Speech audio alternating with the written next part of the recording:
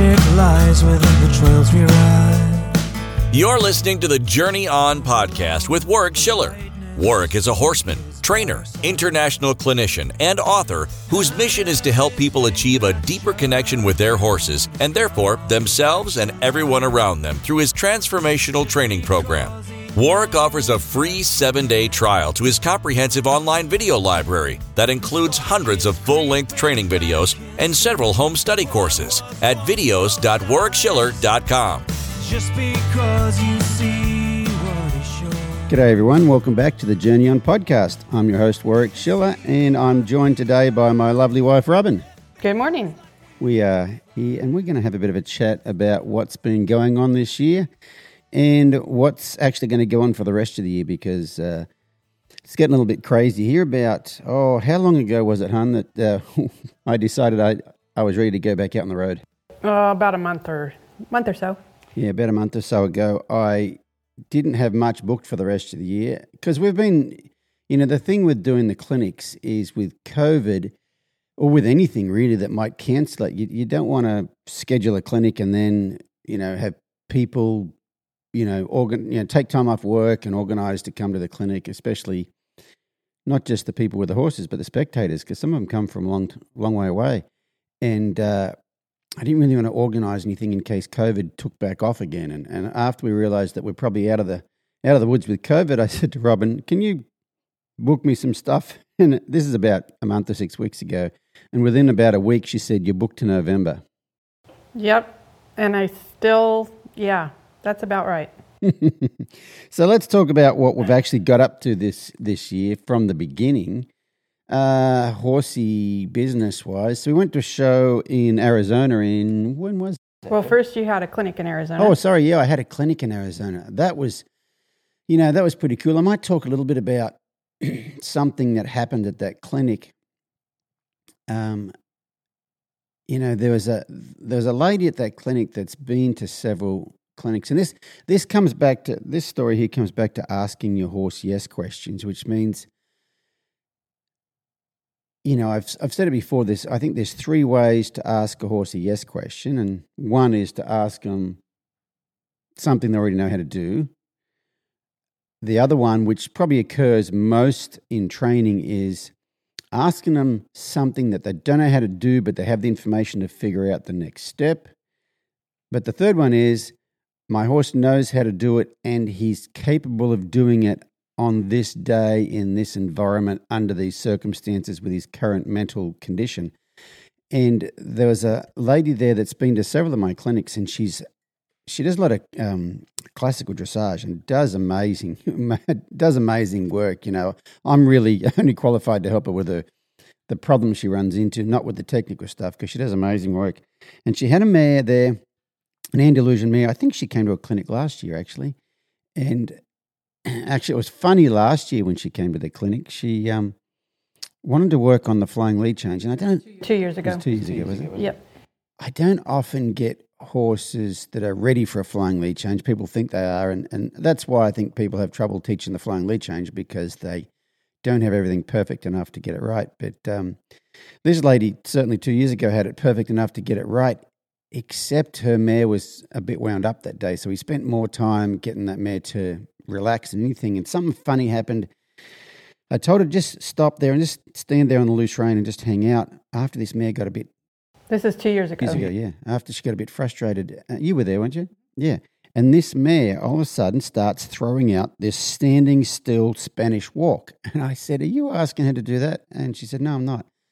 And I said, "Let me guess, you taught her to do the Spanish walk very early on as a standalone event without a lot of foundation, just as a standalone thing." And she said, "Yeah, actually I did." And I said, "Yeah, you got to be really careful what you teach horses." But anyway, this horse, when she wasn't sure what to do, she went back to just throwing out that Spanish walk. It was kind of interesting. But anyway, so this year at the clinic, she arrived the night before, and by the time she came into the arena for her session, which was in the afternoon, she was going to ride, she came in, her horse had buddied up to some other horse and was losing her mind as far as separation anxiety, just like completely losing her mind.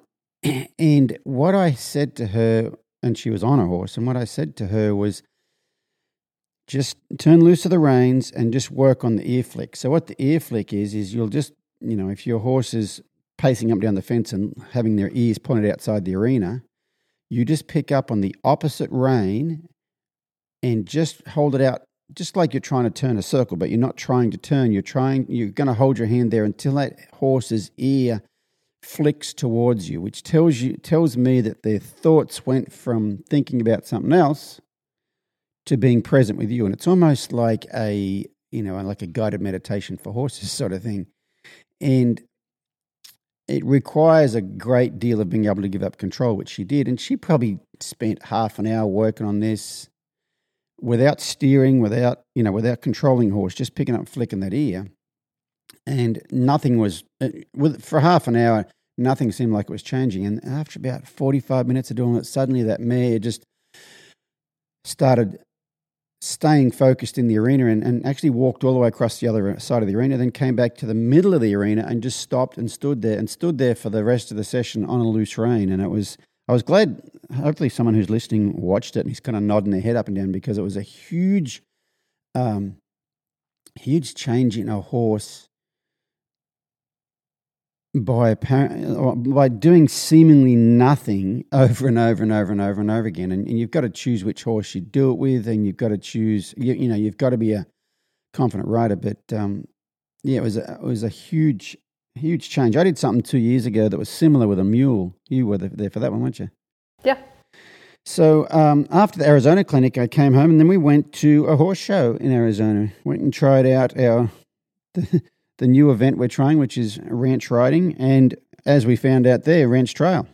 Yeah, ranch trail. We that show too, we kind of jumped in the deep end because it's called the Sun Circuit, and it's one of the largest quarter horse shows, I think, in the country.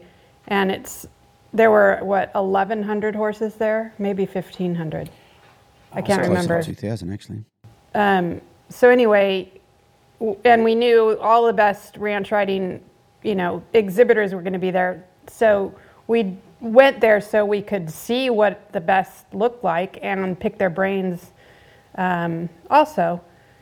So I also found out a couple technical things, like I wanted to go in the ranch trail, but then they had a walk jog and you can't go in both. So you had to pick one. So I picked to go in the ranch riding that loped, but I picked to go in just the ranch trail that was a walk trot, because we've done some obstacles at home, but certainly not anything like what they were going to expect of us in the ranch trail. So I tried the baby trail. And you were quite successful. Yeah, I think we won every class. Actually, there's a trophy sitting right here behind us. Right there, actually. Right here behind us. That's the Sun Circuit champion. Yeah, it was. I told Robin the first day, I said, you really should, once you start showing in the walk jog for that show, you can't go to the other one. But after the first day, I said to Robin, you really shouldn't be showing in that. You beat them up. Like you were well, it was our first time, so yeah. Yeah, you were like a 225 and the second place was like a 220 something. So after the horse show, we learned a lot there about our horses and... Yeah, a lot. And, stall placement. Stall placement, yeah. And then after the horse show, we went and trail rode in the Tonto National Forest for a week. So we have a living quarter horse trailer that has living quarters on the front of it, and there is a really good, what would you call it, a horse hotel. It's an RV place too, right on the edge of the Tonto National Forest. So the Tonto National Forest is 3 million acres, I think, of rocks and cacti, actually. Sand. And sandy washes. So, yeah, we stayed there for 5 days maybe and trail rode every day in the desert and just absolutely loved trail riding in the desert. Yeah, and Ray is actually the better trail horse. Yeah, so Ray, the stallion that we have that we bought a couple of years ago, he'd never really been outside an arena much, and he loves trail riding. He gets out there and his ears are up and he wants to go, but he's not anxious and he's not what in Australia we'd call goey. He's not trying to go. But if you ask him to go, he's like, yeah, I'd love to go. Like if you ask him to come back to you, he comes back to you. But yeah, it's absolutely beautiful out there. And the feeling of the desert. I don't know. You kind of get a great feeling in the desert, don't you? Like, Yeah, my body likes the desert better than anywhere else. yeah. So that was such a cool time. You know, take the dogs for walks in the desert. No, but you got to watch out. Robin's little dog, who's sitting on a lap, Holden. He's a burr magnet, and the desert is full of cactus. Full of cactus that act like birds. So yeah, you got to be careful with that. After Arizona, I went to Equine Affair in Columbus, Ohio, and presented there, and that was such a cool. You know, the demos all went really well. You know, I've actually put out some videos on some of the highlights of that. One of the videos I put out I put it on YouTube and social media. It was called "How to Desensitize Your Horse Clapping to 600 People," because a lady bought this horse into the arena, and it's I think her problem was he's been wanting to go all his life, under saddle, and all he wants to do is go. And it turned out he was kind of that way on the ground. It turns out he's just anxious. But when she first brought him in there, you know, and there's probably, I don't know, 400 or 500 people in that Coliseum. Just the murmur of the crowd and everybody moving made him kind of concerned. And I just worked on, you know, the attunement stuff I kind of been working on. And by the end, when I, you know, thanked everybody, you know, 600 people clapped, and he kind of went, "Oh, just people clapping." And so I, you know, that's not what the session was about at all, but it's amazing what it's like at the end when everybody claps after you've worked with those horses and got them to where they can self-regulate a bit. So I put that one out. I think I may have put a couple of different videos out on that one. But what was really cool about that horse expo was the fallout from this podcast, actually. You know, the people that came up to the booth, I had a line of people at the booth all day, every day. By the time I was finished there, my head was going to pop off because I had to be on, you know, like talking to people face to face all day, every day. But it was so cool. People coming up and talking about the podcast and how much it's meant to them and how much it's possibly changed your lives. You don't like talking to people, though, so. What are you saying, Robin? You were in your element, I'm pretty sure. I don't know. It's been funny, this whole COVID thing being at home. I used to think I was an extrovert, but now I think I'm an introverted extrovert. You know, I can go out there and do it, but I tell you what, I got to recharge because that takes it out of me. And speaking of the podcast, that's where I met Philippe, who was on the podcast here a few episodes ago, who rode from Calgary, Alberta, Canada, all the way to Barretos, Brazil on one trip, then rode from Brazil to the tip of Argentina on another trip, and then rode from Fairbanks, Alaska to Canada on another. So I think there's been, I don't know. You said 5, I think.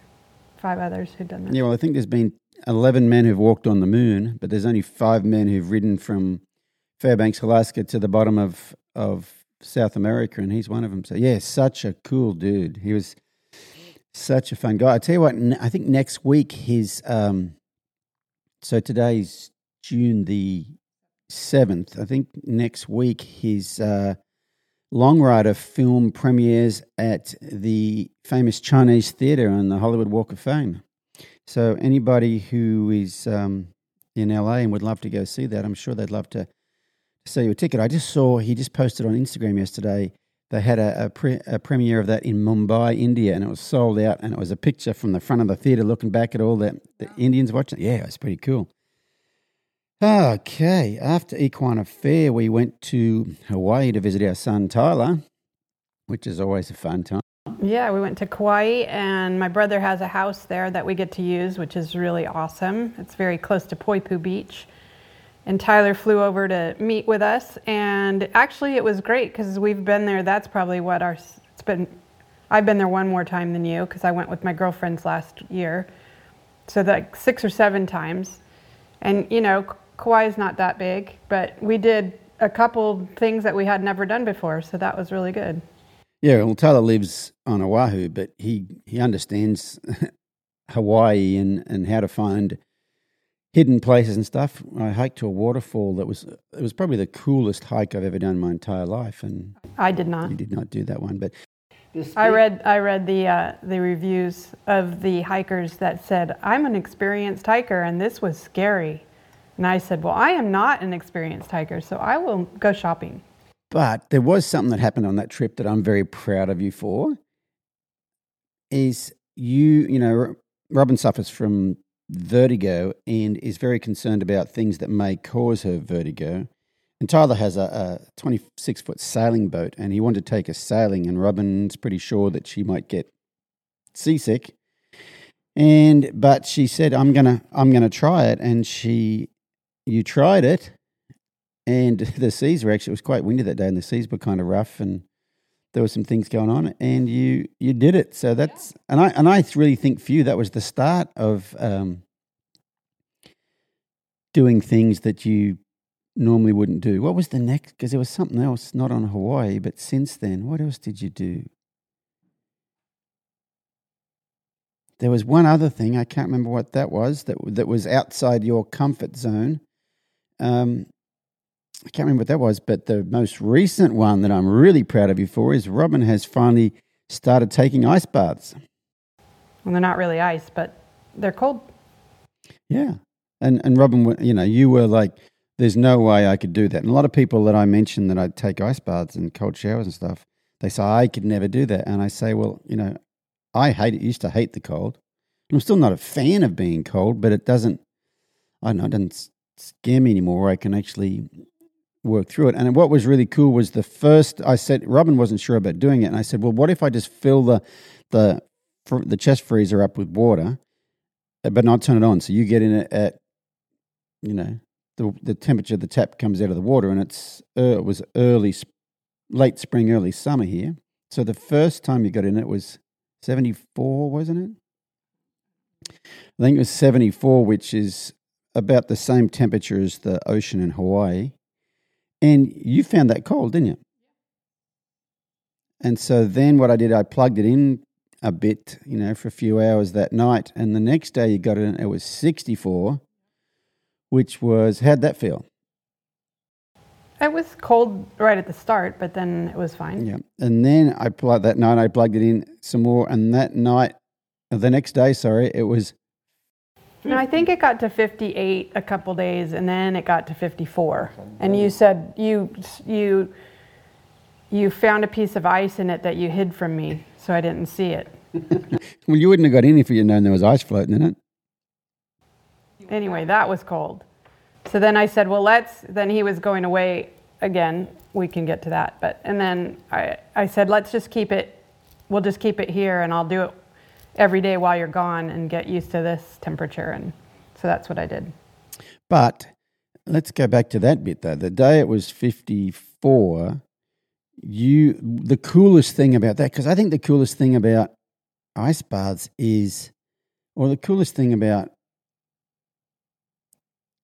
stretching comfort zone is doing something that you are pretty certain that you can't do, and the feeling of accomplishment you get after you do it. And I think doing that. Well, that day I said, no, I'm not doing it. I can't do it. That's what I was going to say. You were certain you couldn't do it. Yep. I was going to skip it that day. And then you just said, well, just get in. And so I got in and I stayed on my knees. And then I think I only did my knees that day. I mean, I went to here, but it was on my knees. So you went up to your collarbone sort of thing. And then the next day I went and I sat down. But let's go back to the day that you didn't want to get in. I said, I'll talk, I didn't press you to it, I don't think. I got in first, didn't I? But what was cool was you got in and you were pretty sure you couldn't do it. And I was there and I'm like, I'm just going to breathe you through it. Just breathe in for 4, out for 8. And I saw the moment that you realized you could do it. You had this look on your face like, I can't do this, I can't do this. And you got in and you started just focusing on your breathing. And then you got that determined look you get when you're competing. And because Robin is very competitive, and all of a sudden it looked like you're competing with the water. That's what it looked like to me, like, I can do this and I can beat you. And the look on your face changed. And because and this is about starting points. I said to you, you don't have to stay in, just get in and control your breath once. Because, the ice bath, if you get in there and you tense up and you start breathing short, you're screwed. And I said, just get in and get control of your breathing and you can get out. And you got in with the intention of doing that. But once you got control of your breathing, that's when I saw that you I can do this. And you stayed for the whole 2 minutes where you were planning on just being in there for a little bit. It was so fun to watch. I can't think what that other thing was that you did that you normally wouldn't do.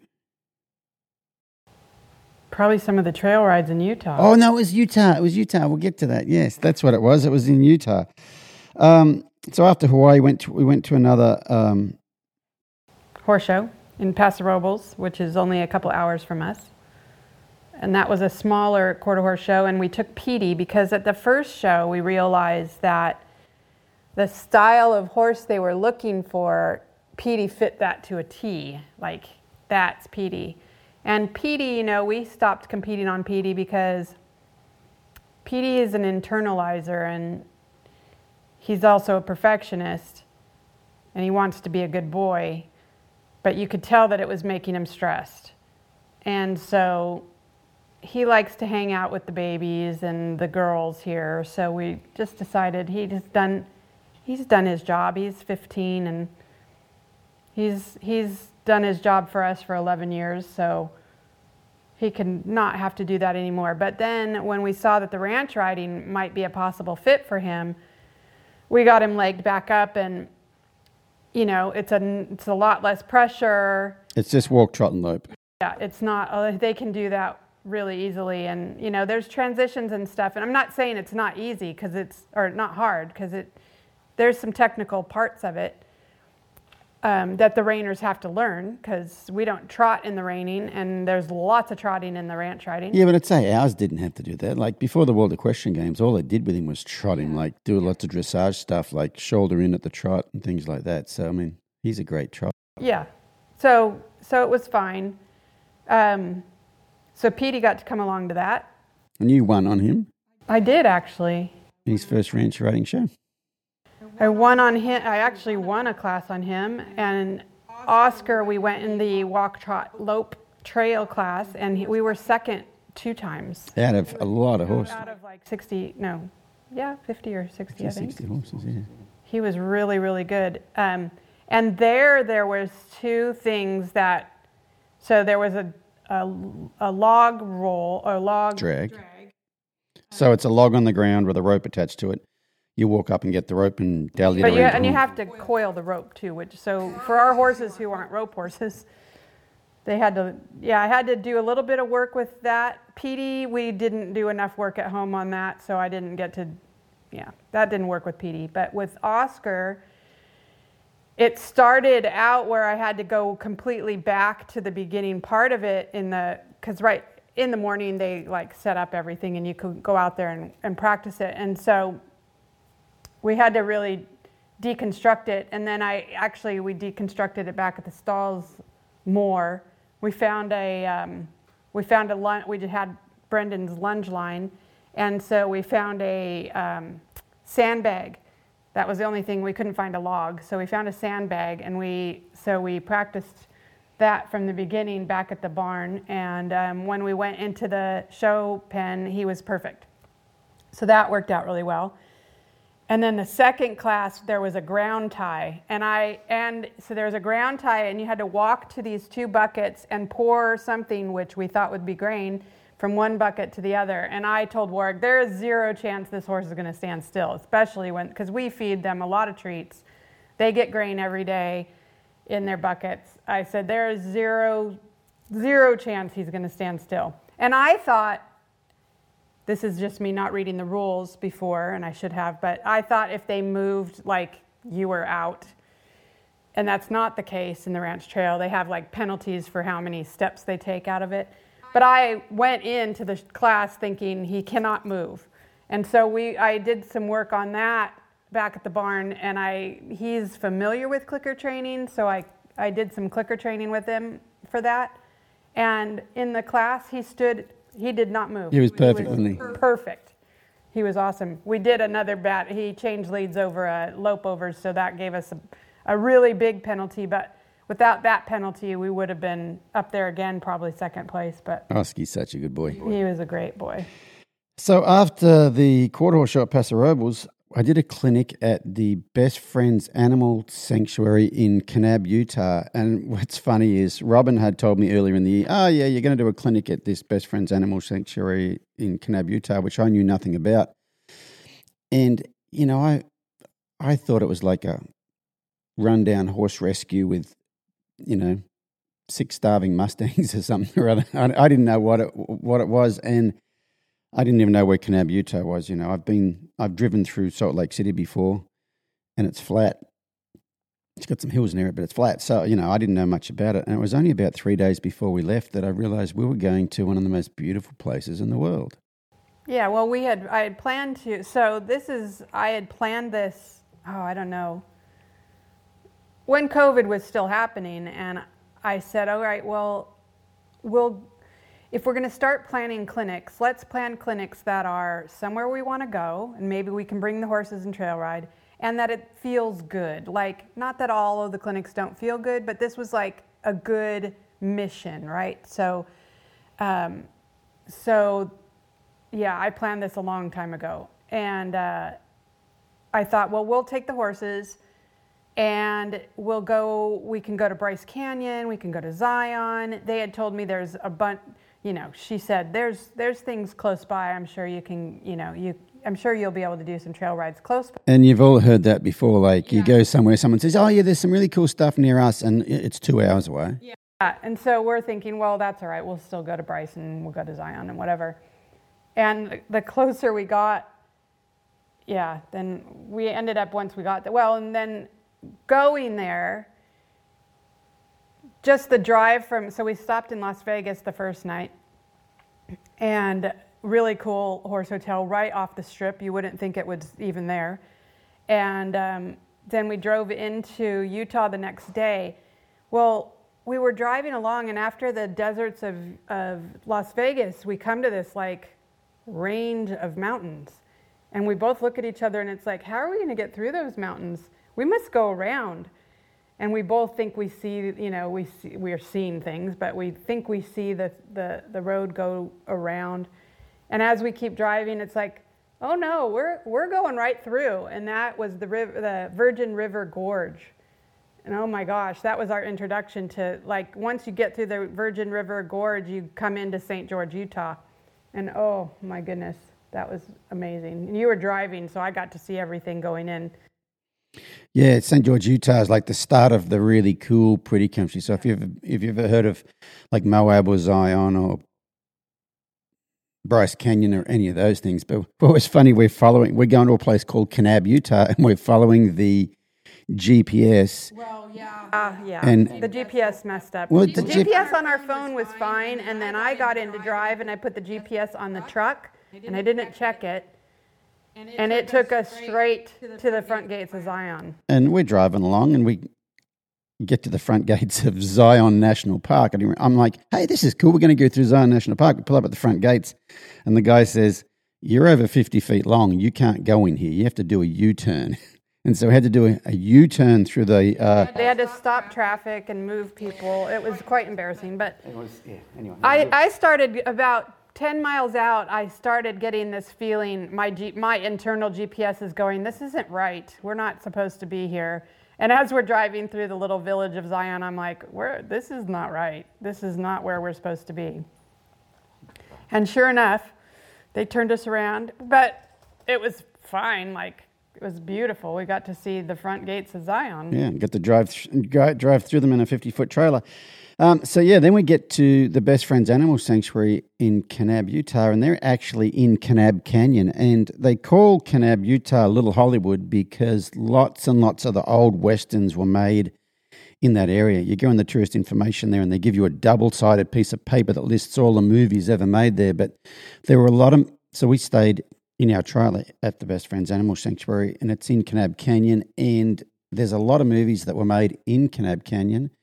Our horses actually got to stay in what they call the Disney pasture, which is this sandy pasture at the foot of this, I don't know, 300 foot cliff. I don't know how tall it is. And it's got this old wooden barn in it that was built in 1973 by the Disney company for a movie they made starring James Garner and Jodie Foster. And so they call that the Disney pasture. But I think the original Planet of the Apes was made there. The Outlawed Josie Wales was made in Kanab Canyon. I can't think, but there were some pretty famous movies made right there in Kanab Canyon. But we didn't have to trail ride anywhere. The trail ride, like the Best Friends Animal Sanctuary, is 3,000 acres of Kanab Canyon, and then it's adjacent to 30,000 acres of Bureau of Land Management land. So we trail rode all over the place, and every corner you come around is just like, oh my goodness, that's amazing. The next corner, oh my goodness, that's amazing. Yeah, so we got there. We had planned to bring Tyler. So Tyler, we were gonna trail ride and we were gonna climb. Well, Tyler was gonna rock climb. And the week before, Tyler had a show with his band, and it was a super spreader event, and he got COVID for the second time. So he was still in his quarantine, period. So he had to postpone his trip. So we ended up only bringing, we were going to bring Oscar, Petey, and Ray, and we only ended up needing to bring 2 horses. So we brought Oscar and Ray, which was great. That turned out good. Petey, it would have been a little much for Petey because he wasn't in as good a shape as the other 2. So we arrived on a Monday. We had the clinic was going to be on Saturday and Sunday, and then we were going to leave on the following Monday. So yeah, the first couple days we just the first night we got there, we just went on a small little ride, and then we went to the Hidden Lake that night. So there's this cave, and underneath it is a lake, and that's right, that is a popular tourist destination that is on Best Friends Animal Sanctuary grounds. It's pretty cool. Yeah, very cool. All that rock around there is sandstone, and the water leaches down through it, and the walls behind where Oscar and Ray were staying was seeping water out of the sandstone. It was pretty cool. And so we trail rode there, and each day I helped the trainers from the Best Friends Animal Sanctuary with some of the horses they had there. I think they were mostly Mustangs, weren't they? Yeah, except for the day we got lost. Yeah, so anyway, there's a place called Peekaboo Canyon not very far from there. So it's not very far means it's 2 miles up the road. Yeah, it's one of those slot canyons that you see, pictures of, and always think, oh my goodness, I'd never get to go there. But so the Best Friends Animal Sanctuary loaned us a 2-horse trailer, and we, loaded the horses up and went up to, it's 2 or 3 miles up the road. The trailhead is 2 or 3 miles up the road from Best Friends. So we just drove up there and got the horses out. Pulled up into the parking lot, and there are, I don't know, 7 or 8 trailers with big old UTVs on them. So they had told us that this particular trail, you have to have horses that are good with UTVs, because there's going to be a lot of 4x4s and a lot of UTVs going to the slot. Yeah, and our horses were fun with that stuff. It's supposed to be about a 3.5-hour round trip. And there's 2 ways to get there. They both start out on the same road, and one of them's a shortcut, but it said deep sand. And we thought, oh, well, we'll do the shortcut. And on the way there, the deep sand is very deep. It was like being in the Sahara Desert. Sand dunes. And it was sand dunes. And yeah, I had to switch back and forth on Ray just to get up some of them. And the ride to the canyon itself, when we got there, it was that's the coolest ride I've ever been on in my entire life. It actually eclipsed the trail ride we went on with the Wilson sisters in New Zealand. Yeah. About 10 years ago, which up to that point in time was the craziest horse ride we've ever been on. So even before we get to the Slot Canyon, it's just amazing. The scenery is just, you'll come over a hill and there'll be these white cliffs in the distance, and it was amazing. So then we get to the Slot Canyon, we ride through the Slot Canyon, which was, what do you think of that? Yeah, we got to ride through three little passes. That was really cool. That was nice. Yeah, it's amazing. So then we decided to come home the long way, which is the less hard way, which is longer, but it's less hard. And so because we didn't go that way the first time, we didn't know all the landmarks to follow, and we missed a turn, ended up getting lost. And so our 3.5 hour round trip actually turned into a 6.5 hour round trip. And we got to where we had no idea where we were. You got a little bit. Yeah, we got an email after this, and because we posted it on Facebook, and she's like, I would really like to hear, Robin, how you handled that, because if it was me, I would have gotten very anxious. And so, there were a couple different points where I finally thought, we should be by the turn off by now, like the turn off the shortcut turn off. We'd been riding for an hour, and I'm like, this doesn't feel right anymore. And then we got to this one junction, and it's like, I just don't think that this is right. Like, we should not be going over there. That we're too far. And so we made an adjustment, and we ended up in this other, on a road, and we thought we knew where we were. We had service, and I could see on my phone where the parked car was. And so we started riding towards the parked car until I realized that the parked car pin was back at the sanctuary, so it wasn't at the parking lot. And so I said, oh, that's not right. So Warwick said, well, I think we should go that way, because we need to go catch the trail right over there. So we should go off-road, off the trail, and just head over the hills. And my gut's screaming, no, don't do it, don't do it. And I'm like, all right, I'll go with it, because I've been kind of guiding us till this point. I've been making the decisions. I'm like, okay, I'll let him make a decision. And we start going, and I start getting more anxious and more anxious. And I said, I'm getting to this, now I'm starting to get freaked out. And Warwick said, well, what do you need me to do? And I said, I need us to get back to the road. And so that was great. Thank you for doing that. So we went back the way we came, got back to the road, and I was still kind of upset and a little bit nervous, and more thinking about the horses, because by this time, we were, now looking back on it, we were about 5 miles out of the way, I think. And we finally made the decision to just backtrack all the way. Like, we're going to find out where we went wrong, but the worst case, we need to backtrack all the way back to the slot canyon. And so that's what we decided to do. And it was great because we crossed the creek that we had crossed to the beginning, so the horses got a good drink. And yeah, we were lucky. On our getting lost, we crossed a creek, so they had a big drink there. And then an hour and a half later, when we came back past the creek, they had another big drink. Yeah. And we had a few horse cookies with us, so they got some cookies. And there was grass along the way, and they got to graze. So then we backtracked far enough to where we re-looked at the map, and we're like, oh, that's the point. We were supposed to turn off. Hi, Tasman. The border collie has brought me a ball. Let me just go take care of this. So we survived the trail ride, and then I think it was the next day we had the clinic, wasn't it? 2 days later. 2 days later. I see a lot at clinics, I see a lot of changes in people during the course of the clinic. And I see it a lot. You don't get to a lot of the clinics, but you videoed the whole thing. So what did you think about some of the changes some of the people made? Yeah, and we were just talking about this. Everybody emails us before the clinic to tell us where they're up to. And so we can group them into, like groups. And so I read all those. Sometimes Warwick reads them, sometimes he doesn't. Sometimes I read them and put them in the groups.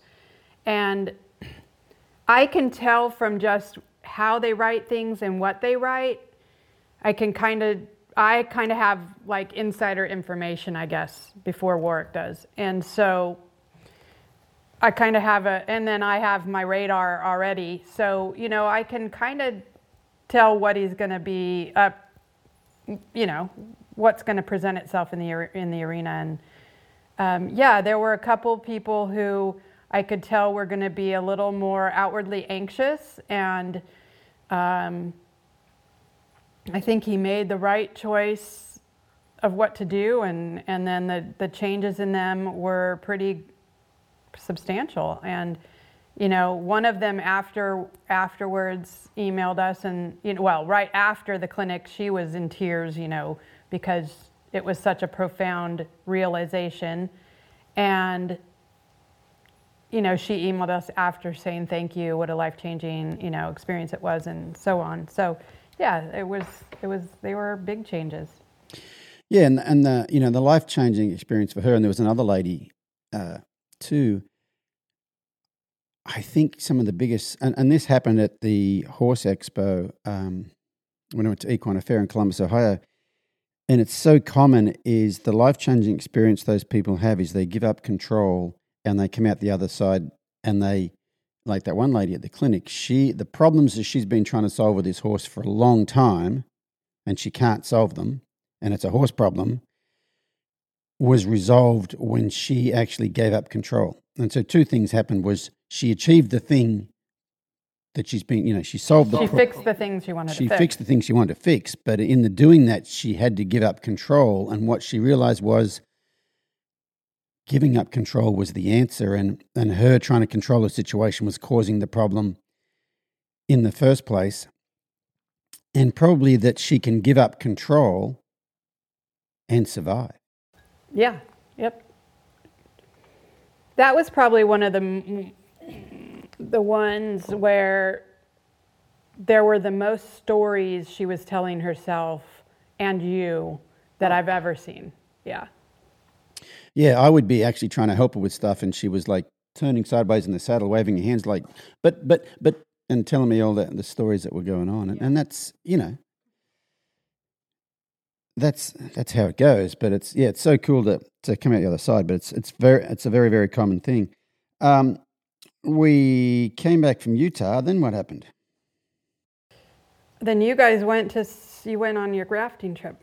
Oh yeah. So Tyler and I, a while ago, our farrier said to me, "Hey, you want to go on a 5-day rafting trip?" And I'm like, "Yeah, that sounds like an adventure." Robin didn't go. So I called Tyler in Hawaii. I said, "Hey, you want to go on a 5-day rafting trip down the river?" And he's like, "Heck yeah." So we just got back from there earlier this week. And yeah, it was amazing. It's on the Green River in Utah, which, I've never heard of the Green River in Utah, and you probably never have either. If it was in Australia, it would be a major river there. It's almost as big as the Murray River. And if you imagine rafting through the Grand Canyon, that's what it looked like. Actually, some of the cliffs there were higher than the Grand Canyon. I think they said some of the cliffs there are over 5,000 feet high, so over, about a mile high. We put in on Monday and came out on Friday.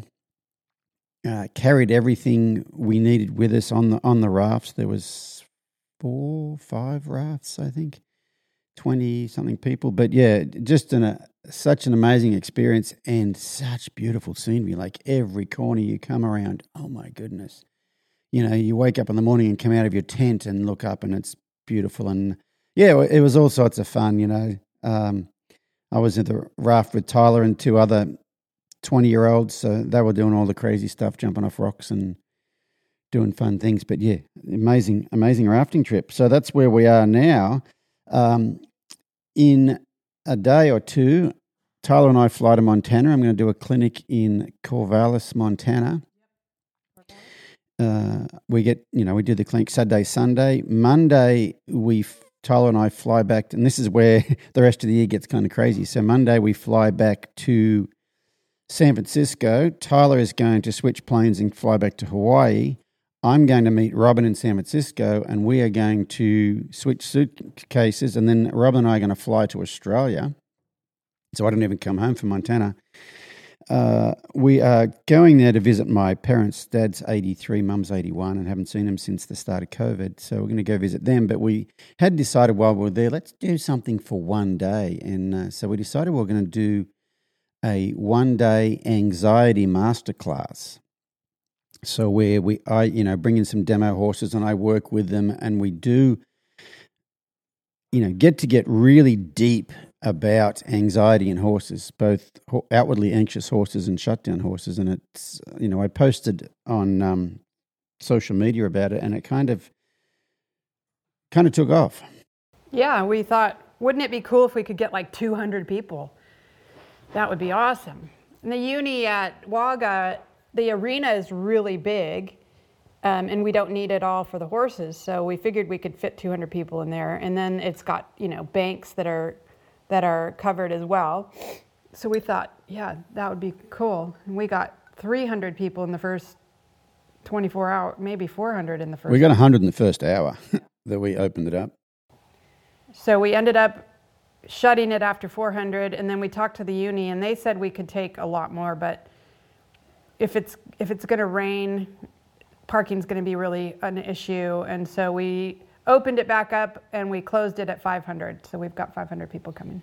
Yeah, and it's been there's been a lot of talk about it, and I think this format is going to work really, really well, and I would like to. Yeah, it's kind of a test. It's kind of a test, but I'd like to do a lot more of it because, there's just so much to it. The mammalian nervous system, brain science.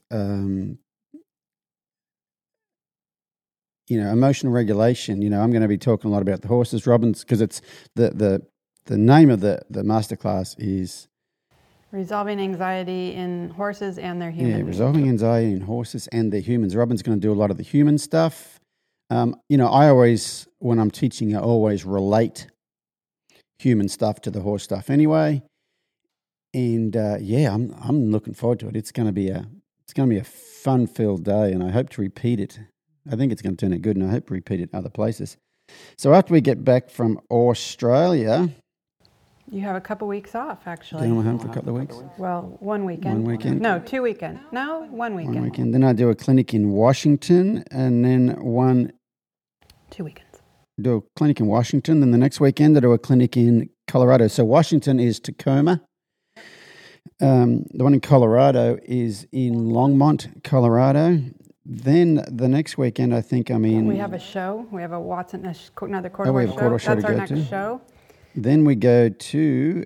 Go to Southern California. Southern California in Rolling Hills Estate. So if you're in LA, keep an eye out for dates for that one. Well, it's already up on... Everything's up on the website. Oh, everything's up on the website. So if you go to www.warwickshiller.com. And unless it says it, you can just show up and pay on the day. There's a few of the venues where... To spectate, not to be spectate, yeah.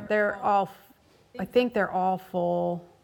Yeah, they're all full. I probably should talk about the clinics. So I have an online video library, an online subscription, a monthly subscription, and all my clinic participants have to be online subscribers. And it's not a money grab like, you've got to pay me money before you come to the clinic to do it. It's, I've seen so many clinics where people show up, they have no idea about the process of the person who's doing the clinic. They get instruction for 2 days and they go home, and then they're back in the wilderness again. They're back in the dark. There's no homework. There is no way to sort through issues. And so with my clinics, you've got to be a subscriber ahead of time. All I'm doing at the clinics is helping you where you are stuck in the process, because I have 500 hours of real-time training, both me training horses and of clinic footage of different horses and situations at clinics. And I've probably never, ever said anything at a clinic that is not in that video library. And so, especially with the relational work, the attunement stuff I'm doing these days, there's a lot of really slow stuff that, you might not get much done in 2 days. And the other thing about being a subscriber is, at the clinic, I help people with where they're at. And then I go, okay, so the next thing you're going to do from here is watch this video and try that. And then when you get done with that, do this and do that. And so, that's that's why I have the clinic set up that way. But when Robin said you don't have to book in, she meant as far as being a spectator. So, and the thing that really struck me after videoing for 2 days at Utah, and not that I haven't had this epiphany before, but it just drove it home, is that what you're so good at is, well, you're so good at teaching, but you're also just the details, the unseen things, you see them and you explain them, and it's so detail oriented. So, you know, there's not 30 horses in the arena and they're all doing the one exercise and, you know, 29 of them are doing it incorrectly. You know, you get down to the nitty gritty and you're so detail oriented with them. And I just think that's something that is really, really cool. Thank you. You know, as you know, I'm not that detail oriented in a lot of things. It's because you need to be that detail oriented for it to work. You know, you would have seen at that clinic over and over and over and over and over. I had people work on the basics of everything, and if your basics are pretty shoddy, everything's going to be pretty shoddy, and everything's going to seem like it's really difficult, and horses are hard and whatever. But time and time again, and you know, at that clinic, by the end of it, I could see people with the horses and all the spectators like, oh, I get it now. That turns into that, and if that first thing is not, you know, not good, everything else is going to be not good. Okay, so I do Washington, Colorado, then we have a horse show, then I do Southern California, which is Rolling Hills Estates, which is down near Huntington Beach. Then I go to Georgia on one weekend, and then I've got a private clinic with a lady in West Virginia during the week. And then, no, that's not then. But that's not then? No. Oh. You go to Georgia, and then you have a couple weeks off, actually. Actually, from Georgia, that's opening up a whole other thing if you want to talk about next February. So I'm into expanding my comfort zone these days. And a while ago on the podcast, I had a guest named Stevie Delahunt, who's done both the Mongol Derby and the Gaucho Derby. And the Gaucho Derby is a 500-kilometer horse race in Patagonia, so at the southern end of the Andes in South America.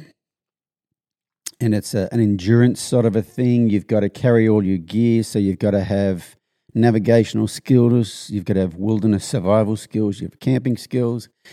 And somehow Stevie has talked me into doing this thing. So next February, I'm going to be in the Gaucho Derby in South America. So after Georgia, we just figured out that he could fly from Georgia to Oregon to do a camp. Stevie's in Redmond, Oregon, and one of the things she does is trains people to get ready for these things. So I'm going to do a clinic in Georgia, and on Sunday night I'm going to take the red eye and fly from Georgia all the way to Oregon. And at 8 a.m. the next day, we're heading out on a 3-day, I think, endurance camping, wilderness survival. You are. I'll be home. I am. I'll be home riding my horses, getting ready for a show. Because then after that, you have August. Then you have the private in West Virginia, and then you go to North Carolina. Clinic in North Carolina. Where is that clinic? Bladenboro, North Carolina. It's probably an hour or so from Raleigh. I don't remember. I can't remember. So people from North Carolina, they'll be out your way. Then the next clinic I do is in Fairbanks, Alaska. So I'm all over the place. There's a show in between there, too. There's a show in another between. show at Paso Robles. After Fairbanks, Alaska, I am in Maryland. For two separate weekends. So this is at the Gentle Giants Horse Rescue. So big horses rescue. So the first weekend is basically with all of their people. We will open it for spectating. That's one of the ones where if weather is inclement, we're going to have to limit spectators because we're planning to be outside. But if it rains, we have to be inside, and they can't take. They can take 50 spectators, but so that's going to be something we are going to be watching the weather. The next weekend is at the same place, but it's more of an open clinic. That's for the others, I opened it up to subscribers for that, filled in 2 hours. So expecting a lot of people there. We get to do some traveling around in the middle of the week, and then Warwick's going to help some of their staff during the middle of the week too. Then the next weekend, I am doing a clinic in Texas, which is just east of Dallas. It's called the Austin Rodeo Arena, but it's not in Austin. Not in Austin. It's in Wills Point. Yep. So Texas people, I'll be in Texas. And then I'm going to stay in Texas for the week. And the next weekend, I am a guest judge at Dan James's International Liberty Horse Association World Championships or whatever it is. I may or may not be doing some sort of a demo there, but I will be judging the something or other there. So that'll be fun to hang out with Dan. He's always a blast to hang out with. And then the next weekend, we have our best horse. 2 weeks later. 2 weeks later. 2 weeks later, we have our Journey on Podcast Summit. Journey on Podcast Summit. So if you haven't heard about the Journey on Podcast Summit, what we've done is we've taken a lot of the guests from the first season of the podcast, 22 of those guests, and we're having a 3-day summit in San Antonio, Texas. So we're going to have, let's see if we can remember who's coming. So Mark Rashett's, let's just rattle them off real quick. Mark Rashett's coming, Jim Masterson's coming, Elsa Sinclair is coming. Carrie Lake, Kathy Price, Jane Pike, Chrissy McDonald, Suki Baxter, Carla Buckmuller, Leslie Desmond, Josh Nickel, Sarah Schlate, Steve Peters. See, I didn't want to do this because we're going to forget people, and so there's 22 of them. There's 22 of them, and it's sold out. It's sold out in the first 3 days we opened that up. How many people are we having for that? 200 and something. It's going to be a kind of intimate little thing. The venue's not very big, which would be good. People get to chat with all those guys. But we are going to live stream it. Yep. So details of that will be coming soon, right, Tyler? Yep. So we'll have the details on the live stream soon, so you can watch that from anywhere in the world. That should be so much fun. I'm so looking forward to that. And then right after that, the summit, Tyler and I will fly from there directly to Australia. Yeah, right after. You leave that Monday to go to leave the Australia. next day, so we'll have to fly from Austin to Dallas to Sydney to Melbourne because we're going... Actually, you fly from Austin to LA, either Austin to LA to Melbourne, or Austin to... Planes, trains, and automobiles. Anyway, so then I'm presenting at Equitana in Melbourne. You're doing 2 demos, and then you're going to be one of 4 people for a horsemanship masterclass on Sunday. On Sunday, which is the finale for the... I don't know who the other 3 are. Yeah. Probably Guy McLean and probably Dan Steers. Maybe Dan Steers, yeah. It'd be good to catch up with those guys again. Following weekend, I'm doing a clinic in Wagga Wagga, New South Wales at the Charles Sturt University. So we'll have... That's not on the web. We have not done anything for that yet. We may incorporate the new format for that. So yeah, what we are thinking of doing is having, if this masterclass goes off really, really well, we're considering turning the clinics into 3-day clinics. And if you sign up, if you're a rider in the clinic, you will be doing Friday and Sunday, and Saturday will be a masterclass, which you can come and watch too for the price of the clinic. And what I'm probably going to do is choose 2-3 of the horses from the first day of the clinic and use those in the masterclass on the Saturday. And I'm so excited about the masterclass because you can just get so deep into because really, most horse problems are caused by some sort of anxiety, whether it's outward anxiety, whether it's shut down, whether my horse is stiff. No horse is actually stiff. That's tension held in the body, and it's all about releasing trauma and getting rid of anxiety. And I'd love to be able to incorporate that into the clinic so we can really take a deep dive into that stuff. And that might be our testing ground. Might be our testing ground. So that's late November, isn't it? Yeah. And so that's And then that's all we have scheduled for the year. That's what I have scheduled for the year. Another show the beginning of December. May go to Kauai again. Yeah. And that's it. So the whole year went from I've got nothing to do for the rest of the year to I've got no time to do anything else. So when I say I've got nothing to do, that means apart from doing what we normally do, producing content, doing the podcast, doing the videos, writing articles for magazines, those sorts of things. But building fences. Yeah. Building fences. Mowing grasses. But there's only so many fences. Manure management. There's only so many fences you can build. And I think I'm almost done building around here. So that's the check-in from Robin and I for what we've been doing this year and what we're going to be doing this year. You got any last words? No, I mean, so the question, every time we post a clinic that's open, we get, 50 people saying, come here, come here, come here, come here. We're going to, 2023, unless this monkeypox thing goes crazy, we'll be, I'll be scheduling him to go, pretty much every continent that wants him next year. So yeah, UK, New Zealand, Australia, hopefully Canada. We'll get the immigration sorted there. Now that you're a U.S. citizen, I think that makes it a little bit easier for Canada. Yeah, we have a lot of people from Canada say, hey, come to Canada. It's just a quick trip. Canada is so hard to get into as far as...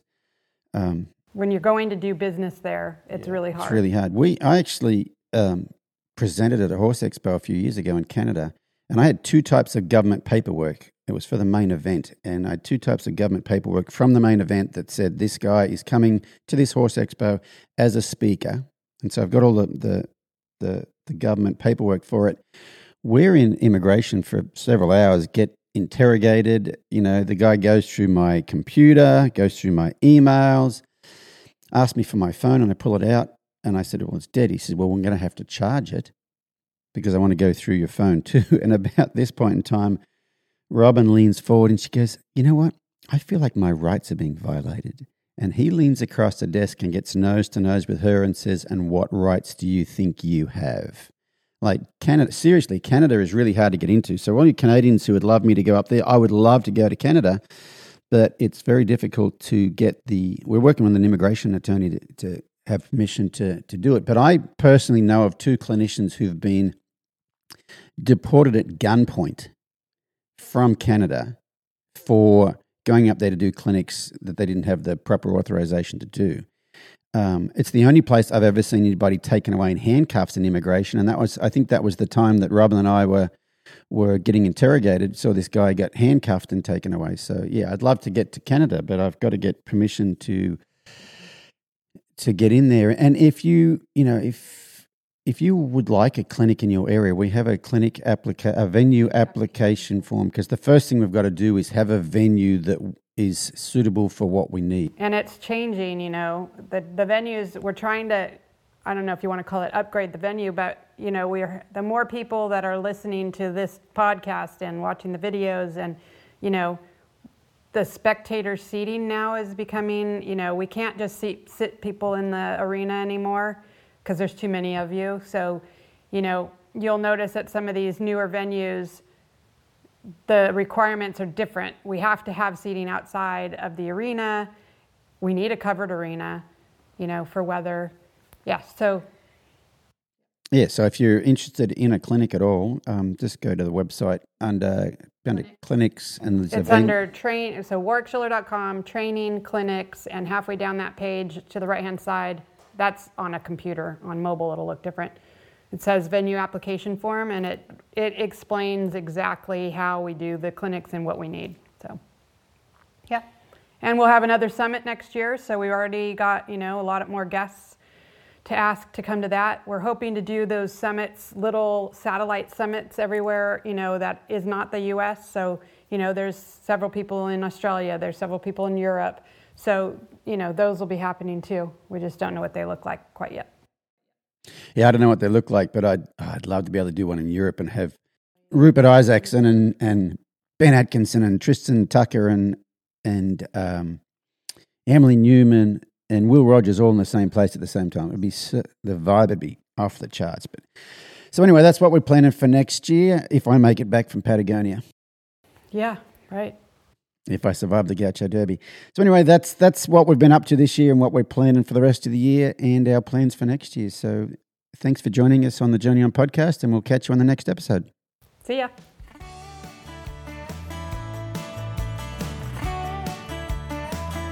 Thanks for listening to the Journey On podcast with Warwick Schiller. Warwick has over 650 full-length training videos on his online video library at videos.warwickschiller.com. Be sure to follow Warwick on YouTube, Facebook, and Instagram to see his latest training advice and insights.